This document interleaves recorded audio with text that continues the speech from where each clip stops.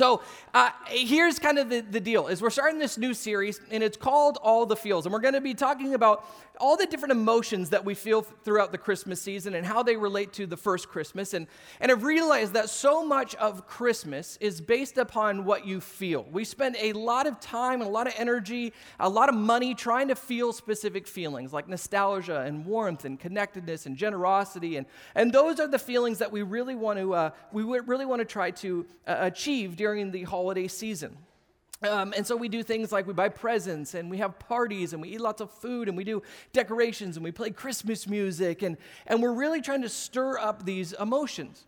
But I've kind of come to believe that whatever you're feeling in life is just going to be magnified at the Christmas season, right? So if you're having a good year, life is going well, you're probably going to feel all of those emotions during the Christmas season. But if you are feeling something other than that, you are going to experience that magnified at Christmas. At Christmas, whether you're having a great season or not so great, I think that you will experience the chaos and the messiness of Christmas during this season because life is messy and so Christmas is messy. And so there may be a moment in which you have to do the family dinners with the in-laws and you're sitting around, you're with all the family, and it's the very people you have spent all year trying to avoid. Right? And you know the tension is there, and you feel it, and they feel it, and you're just thinking, just help us make it through without a Jerry Springer moment, right? We just need to make it through this dinner. Or you feel the financial stress. You've been feeling it all year long, and now you're supposed to provide all these presents for the kids and family members, and you're not sure how you're going to make ends meet, or maybe the family arrangement is bringing some stress into your life. You got to go to mom's house and dad's house, and it's kind of awkward because they kind of have this new family that's being formed, and you're trying to figure out how you fit into it. Or worse yet is you are reminded of the person who isn't there, that somebody is missing in your life, and that Christmas season is just another harsh reminder that they're no longer in your life. Doesn't matter if you're having a great year or a horrible year. Christmas is going to be messy. Now, I think that if we are going to tell the Christmas story, we got to be honest about it. We got to talk about the good and the bad. See, when we think about the Christmas story, we think about this beautiful little picture of a baby Jesus in a manger and this mom and dad and shepherds, and it's just this great scene. And if we're going to talk about the Christmas story, and I think if you were going to tell the Christmas story, we would probably begin there with this Christmas nativity scene. But I want to kick off this series talking about the Christmas story and when it actually started. Because it didn't start with the baby in a manger. It started a long time before that. And so if you're not a church person, you don't know anything about the Bible, you have decided to come on a really, really good day, because when you walk out of here, you may or may not believe what I'm going to tell you, but you're going to know the Bible, because I'm going to give you the Cliff Notes version of the Bible, okay? Old Testament and some of the New. And so here's how it all begins.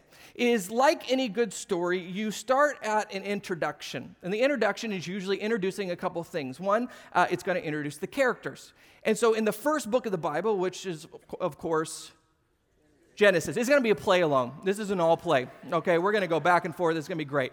Okay, so it starts in Genesis, and we're introduced to some of the characters. The main characters at least, is God, and he is the creator of all things, eternally existing. And then we have man. And man is created in God's image, and we were created in order to have a loving relationship with our creator.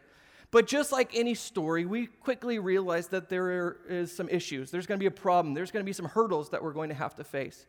And the story of Genesis in the first couple of chapters tells us what went wrong with us and what went wrong with the world. And this thing called sin enters into the world. And really what sin is us deciding that we don't want to worship our Creator, that we want to be in charge of our own life, that we want to be the ultimate authority.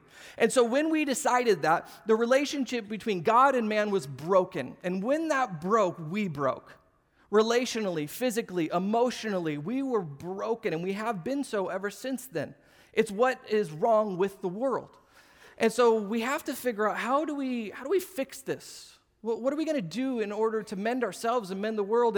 And the only solution really is that relationship has to be put back together between creator and creation, between God and man. And the dilemma that we find ourselves in is the gap is too big for us to be able to bridge. that we can't work our way back to a relationship with our God. It's only if he initiates it, if he makes a way for us to be mended, that we can have a relationship with our Creator. And so as a result of all of this, man has ever since then has been trying to figure out what our place in the world is, who we are, what's wrong with us, and how do we fix this. And this is where we find ourselves today. Well, 4,000 years ago, God jumps back into the picture and he says, hey, Abraham, random guy. We don't know why he chose Abraham. We don't know what was important or special. I don't think anything was. He talks to this guy, Abraham, 4,000 years ago, and he says, listen, you know this whole man-God separation thing? Yeah, I'm gonna use you to help put this back together. And so he makes him a set of promises. And he says, Abraham, here's the deal. If you're faithful to me and you worship me, I'm going to give you a few things. And it's like an unconditional promise. And we can really break them down into three things. He says, first thing is this, is through your family, I'm going to build a great nation. Now, you got to realize, at this point, he's 75 years old, has no kids. There's not going to be a great nation. He doesn't even have a family. But God says, no, I'm going to build through your family, in the coming generations, you're going to become an entire nation of people, and you're going to be my people. You're going to be God's chosen people, and I'm going to have a special relationship with these people. I'm going to reveal certain things about me. And then he says, and because you're going to be a nation, I'm going to give you a land, a promised land, in which this nation can flourish. And then the last one is the biggie. The big promise that he makes is, he says, through you and your family and this nation that I'm going to bring up, I'm going to bless the entire world. It's going to be through you that the relationship between God and man is going to be reconciled. And so if we follow the storyline in Genesis, we find out quickly that it does come true. Abraham starts to have kids. One of his kids is named Isaac. The other is Ishmael. Okay, good. We're getting there, all right. And if you remember a little bit about Isaac's story, Isaac has an encounter with his father. And what happens is Abraham, he loves God, he trusts God, and God tells him, I want you to take your son up to the top of this mountain, put him on an altar, and I want you to sacrifice him for me. I want to see how much you love me, how much you trust me. And so he goes and he actually is about to sacrifice his only son. And when he does that, right before he plunges the knife into his son, God stops him and says, okay, I believe you. You're in. You trust me. And this is 4,000 years ago. This is a foreshadowing of what is to come, that there will be a father who will sacrifice his son. And so after this, we find out that Isaac has a couple of children, and that is Jacob and... You don't want to play now because you're afraid you're going to get the wrong answer, aren't you? Esau, there we go. Thank you, Jacob and Esau. And if you ever feel bad about your family, especially during the holidays, and you're like, man, that's so dysfunctional, I just want you to just go through Genesis and start reading about the families of the Bible, and you will feel so much better about your family. I hear people say, oh, man, I just want a biblical family. And I'm like, no, you don't. No, you don't. You don't want that. Because they're a mess. And so we find out that Jacob ends up stealing his brother's blessing and later on changes his name to Israel. Oh, we're going to get this. I'm going to get you in this. All right. So Jacob/Israel has 12 sons. They later become the 12 tribes of Israel. And his most famous son is, you got this. Oh, yeah, Joseph. Joseph is his most famous son, and whether you're a church person or not, you know the story of Joseph, where he is sold into slavery in Egypt. And he eventually, because of his faithfulness, God rewards him, and he becomes a leader in Egypt. Well, chance would have it that there would be a famine, and his entire family would have to go to Egypt, and they meet their brother there. And then something strange begins to happen.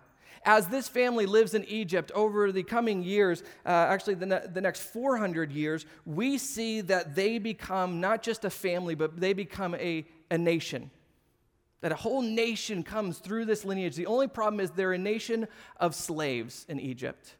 And so God sends this man named Moses into Egypt, and he says, I'm taking God's people out of here, and we're going to the promised land. And so he marches them out of Egypt, and they wander in the desert for the next 40 years until they finally get to enter into the promised land. And this is where it looks like things are finally going to take off, where this nation is going to be built because we have a people and we have a land, and now God can finally use us.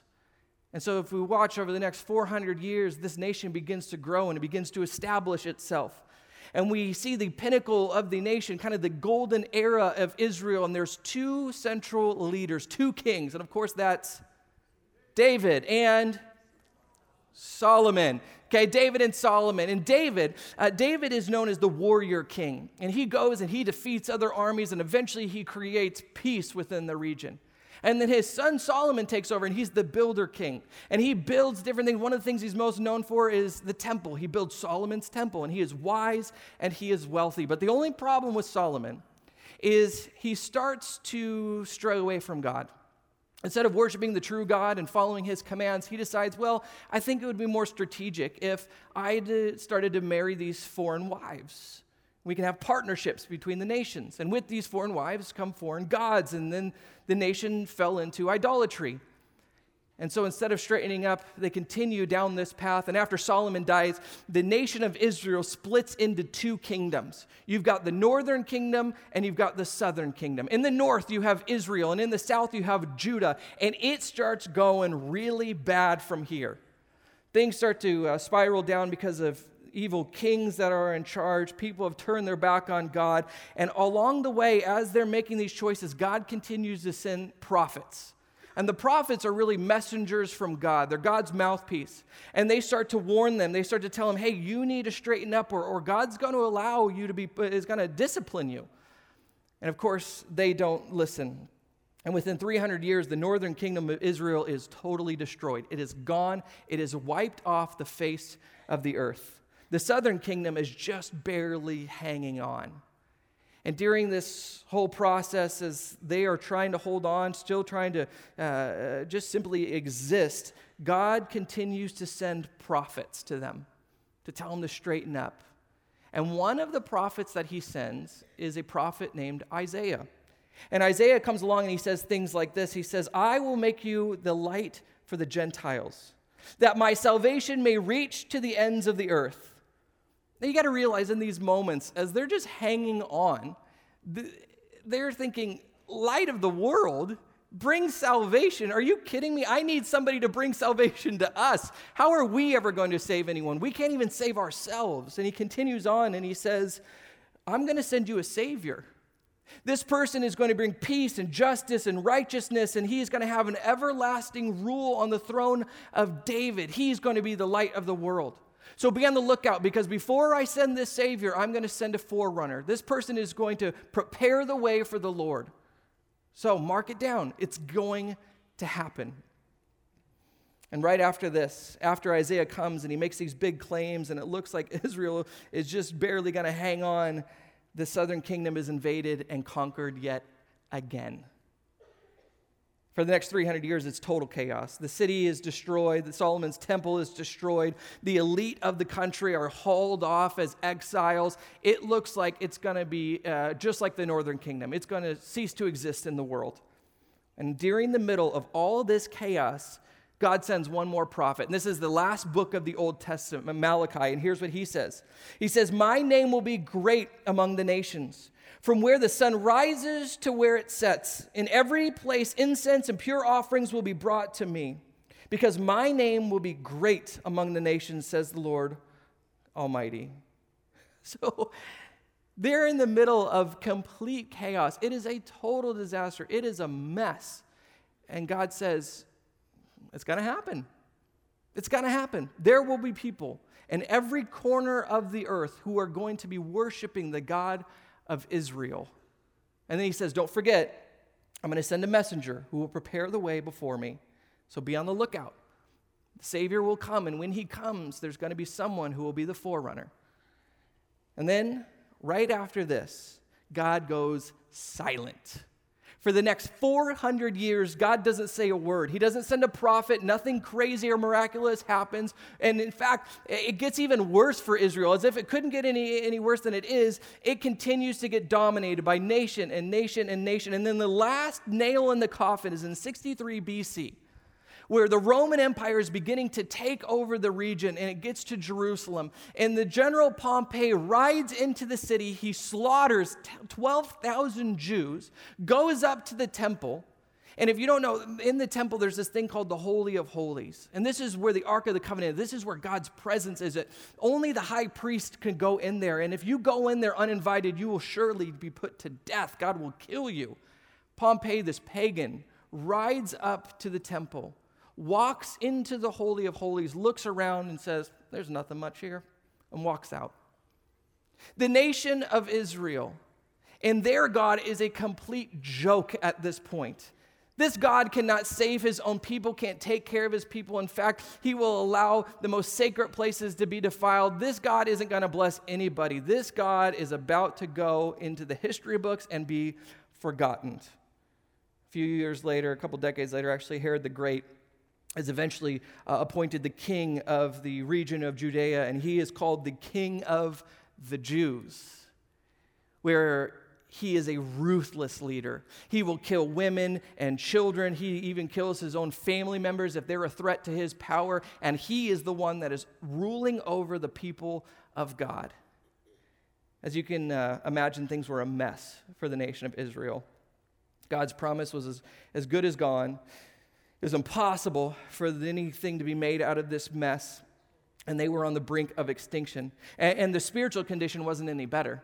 Because during all this, the people who were faithful Jews, they just looked at their history and they said, well, why would we continue to worship this God? Why would we continue to be faithful? All it has gotten us so far is pain and suffering. And so we're not interested in this. We're going to go live our own lives. And so they're walking away from the faith in droves.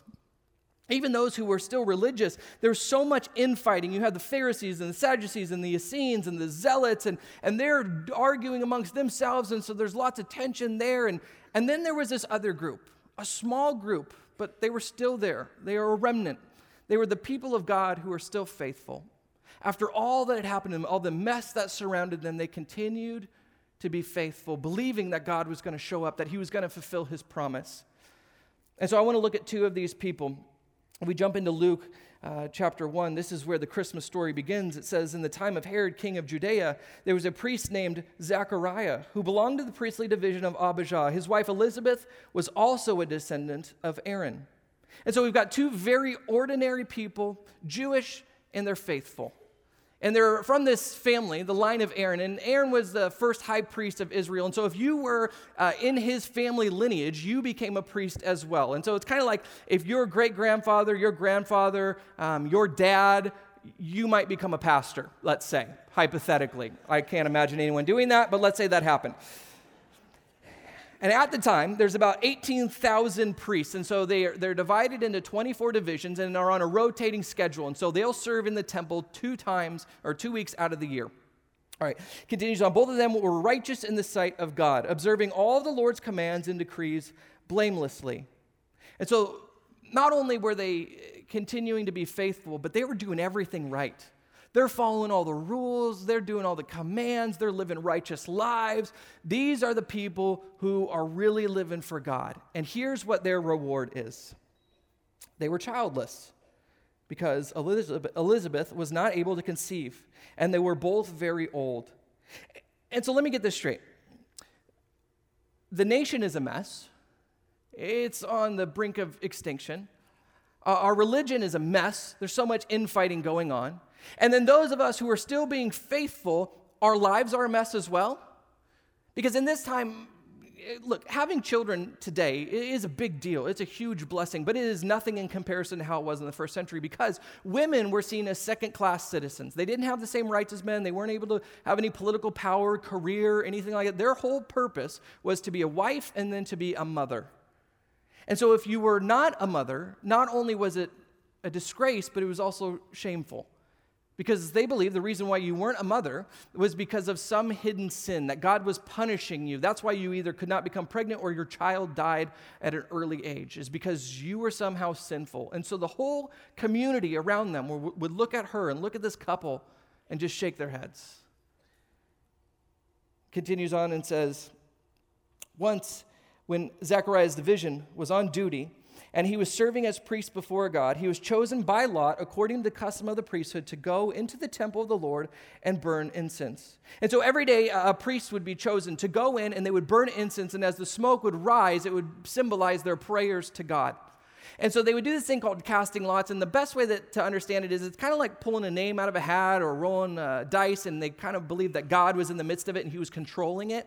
And so this day was Zechariah's day. His name was chosen, and so he was the one that was going to get to go in and burn the incense. And this was a huge deal. This would happen at best once in a lifetime. And so this was probably the most important day of his life. And here's what happens. When the time for the burning of the incense came, all the assembled worshipers were praying outside. Then an angel of the Lord appeared to him, standing at the right side of the altar of incense. When Zechariah saw him, he was startled and was gripped with fear. But the angel said to him, "Do not be afraid." Now, if you read the Bible, this is the standard angel greeting. This is how all encounters with angels seem to come. It's like, I get it, it's crazy. Woo, look at me, I'm big, I'm bright, I'm scary. Don't be afraid, relax. So he says, do not be afraid. Zechariah, your prayer has been heard. Now, if Zechariah's story just stopped right there and nothing came after this, I think that I would probably be okay with it. Because there are moments, look, I try to pray, I do my best, I try to do spiritual disciplines, and I get distracted. And if just one time in my life, God just whispered, "Hey, Code, I hear you." I'm like, okay, good. We're connected. We're on the same page. I don't care if you ever answer a prayer in my life, at least I know that you're hearing me. And so he says, Zechariah, I hear you. He says, your wife Elizabeth will bear you a son, and you are to call him John. Now, there's a few different Johns in the Bible. There's a John that's a disciple of Jesus, but this is the John that's known for baptizing people. He will be a joy and a delight to you, and many will rejoice because of his birth, for he will be great in the sight of the Lord. He is never to take wine or other fermented drink, and he will be filled with the Holy Spirit even before he is born. He will bring back many of the people of Israel to the Lord their God. He has to bring them back because they've left, because people have given up on this God. This God is a myth. He's a fairy tale, doesn't exist. He hasn't showed up. So he's going to help bring these people back, and he will go on before the Lord in the spirit and power of Elijah to turn the hearts of the parents to their children and the disobedient to the wisdom of the righteous, to make ready a people prepared for the Lord. Wait, there's a couple of things in there that I heard is, okay, not only am I going to have a kid, which is miraculous, this is crazy, this is such a blessing, but did you tell me that he's going to come in the spirit and power of Elijah? And did I hear you say something about preparing the way for the Lord? So wait, are you telling me those prophecies, hundreds of years before this, those people, they were actually telling the truth? That this is actually going to happen, that the Messiah is going to come and there's going to be a forerunner and I get to be his dad? What? And he's in shock, of course, and so he says, he asks Angel, how can I be sure of this? And men, take note of this next part. He says, I am an old man, and my wife she's well along in years. He knows, he's been married for a while. He's not about to go, yeah, she's old. Trust me, she's old, dude. Yeah, she's a little old. She's lived life, you know. She's seen things. Okay. And here's the angel's response, and it's kind of snarky. How can I be sure this is going to happen? The angel said to him, I'm Gabriel. Like, how do I think it's going to happen? You do realize I'm an angel, right? You know who you're talking to? He continues on, he says, I stand in the presence of God, and I have been sent to speak to you and to tell you this good news. And now you will be silent and not able to speak until the day this happens because you did not believe my words. And this is important, which will come true at their appointed time. At their appointed time? Wait a minute. So for the last 1,000 years, as we've seen Israel be attacked and destroyed and sent off into exile, and we haven't heard from you in 400 years because you've gone silent and everybody's walking away from their faith, you're going to tell me that you have been planning this and this is the time? That somehow this is according to your timetable? And I think God would say, well, yeah, that's how this works. All of this is according to my plan and according to my time. So do you trust me? Do you believe that I'm still in control? Even though it doesn't make any sense right now, and even though it seems chaotic and messy, do you think that I still got it? Because pretty much every Bible story boils down to this question. Do you trust me or not? Who's in charge here? Are you in charge or am I in charge? Do you trust me? And so he continues on. He says, meanwhile, the people were waiting for Zechariah and wondering why he stayed so long in the temple. When he came out, he could not speak to them. They realized he had seen a vision in the temple, for he kept making signs to them, but remained unable to speak. When his time of service was completed, he returned home. After this, his wife Elizabeth became pregnant and for 5 months remained in seclusion. The Lord has done this for me, she said. In these days, he has shown his favor and taken away my disgrace among the people. What's crazy is this is just the warm-up act. Because the next verse says this, in the 6th month of Elizabeth's pregnancy, God sent an angel Gabriel to Nazareth, a town in Galilee, to a virgin pledged to be married to a man named Joseph, a descendant of David. The virgin's name was Mary. And this is where the real fun begins. And so at Christmas, we see a few things. We see that God has turned a mess first into a miracle. It's a miracle for Zechariah and Elizabeth because they were barren for so long. It looked as if they would never have any children, and God changed that in a moment's time through a miracle. It's also a miracle for the people of Israel because they're in such a mess. It looks like there is no way out of this. Like God will never fulfill this promise, and yet he does. And the even bigger miracle, the biggest miracle of all, is the mess that mankind has found itself in, where we are disconnected, where we are broken, where we no longer have a relationship with our Creator. That a miracle takes place. That Creator steps into creation. And eventually he ends up dying by the hands of the people who he has come to save, only 3 days later to rise again. A miracle. And this miracle then becomes a message. And the message is the good news that God has come to reconcile man to himself. The good news is that you no longer have to taste death, that sin has been conquered, that you no longer have to be lost, you no longer have to be broken, that this mess can be cleaned up and fixed. And eventually this message becomes a masterpiece. I don't know if you've ever watched somebody paint before. I'm definitely not an artist, but I admire people who are. And sometimes when they're creating their pieces, I watch it, and again, I don't know anything about it, but I watch it and I just go, are you sure you've done this before? Like you've painted, right? Because like what you're doing, that doesn't make any sense. Those lines, I don't see it. What are you putting together, those colors? It's kind of a mess. And then at the very last part of the painting, they kind of put a couple lines together, blend some things, and then you step back and you go, oh, I see it now. I see what you're doing. Now the masterpiece, I can see it. I really feel like that's what God does in the world. As we see all these random, chaotic, crazy, messy things happening in the world and in our own lives, and then he's painting this picture, and we go, are you sure you know what you're doing? This looks really messy. And then he starts to put a couple pieces together, and then all of a sudden the mess turns into a masterpiece. And you go, oh, I see now. I see what you were doing there.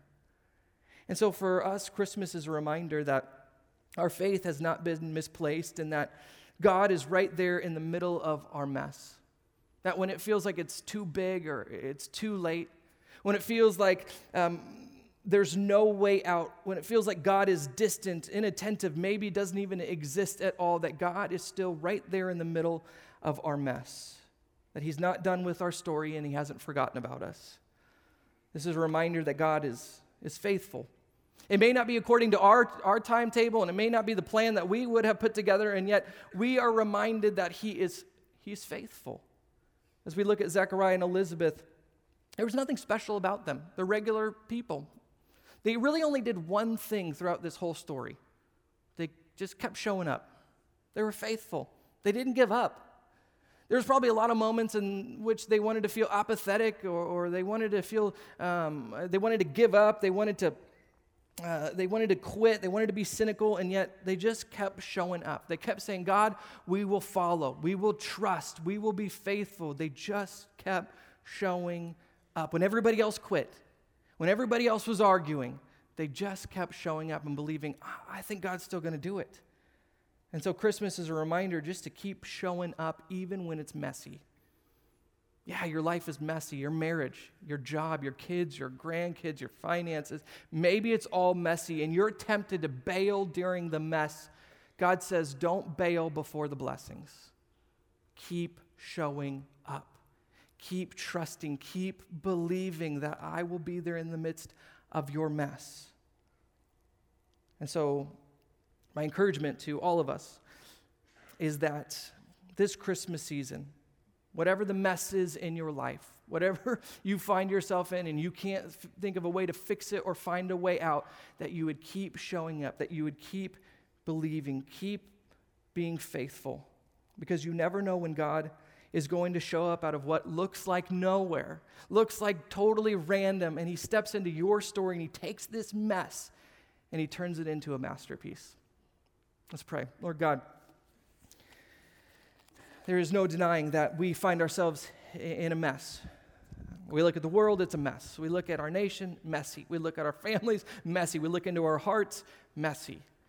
And Lord God, some of the mess is of our own making, and some of it is stuff that just been kind of piled on us. And Lord, whatever mess we may find ourselves in, whether big or small, we just want to continue to hold on to the truth that you are in the midst of our mess, that you are faithful. And if we keep showing up, we keep being faithful, that eventually you are going to turn this mess into a miracle, a message, and eventually a masterpiece. And so, Lord, we pray that you would help us to continue to be faithful. And Christmas can be that reminder that you are going to do something in the midst of our mess. Lord, we love you. We thank you. In His name we pray. Amen.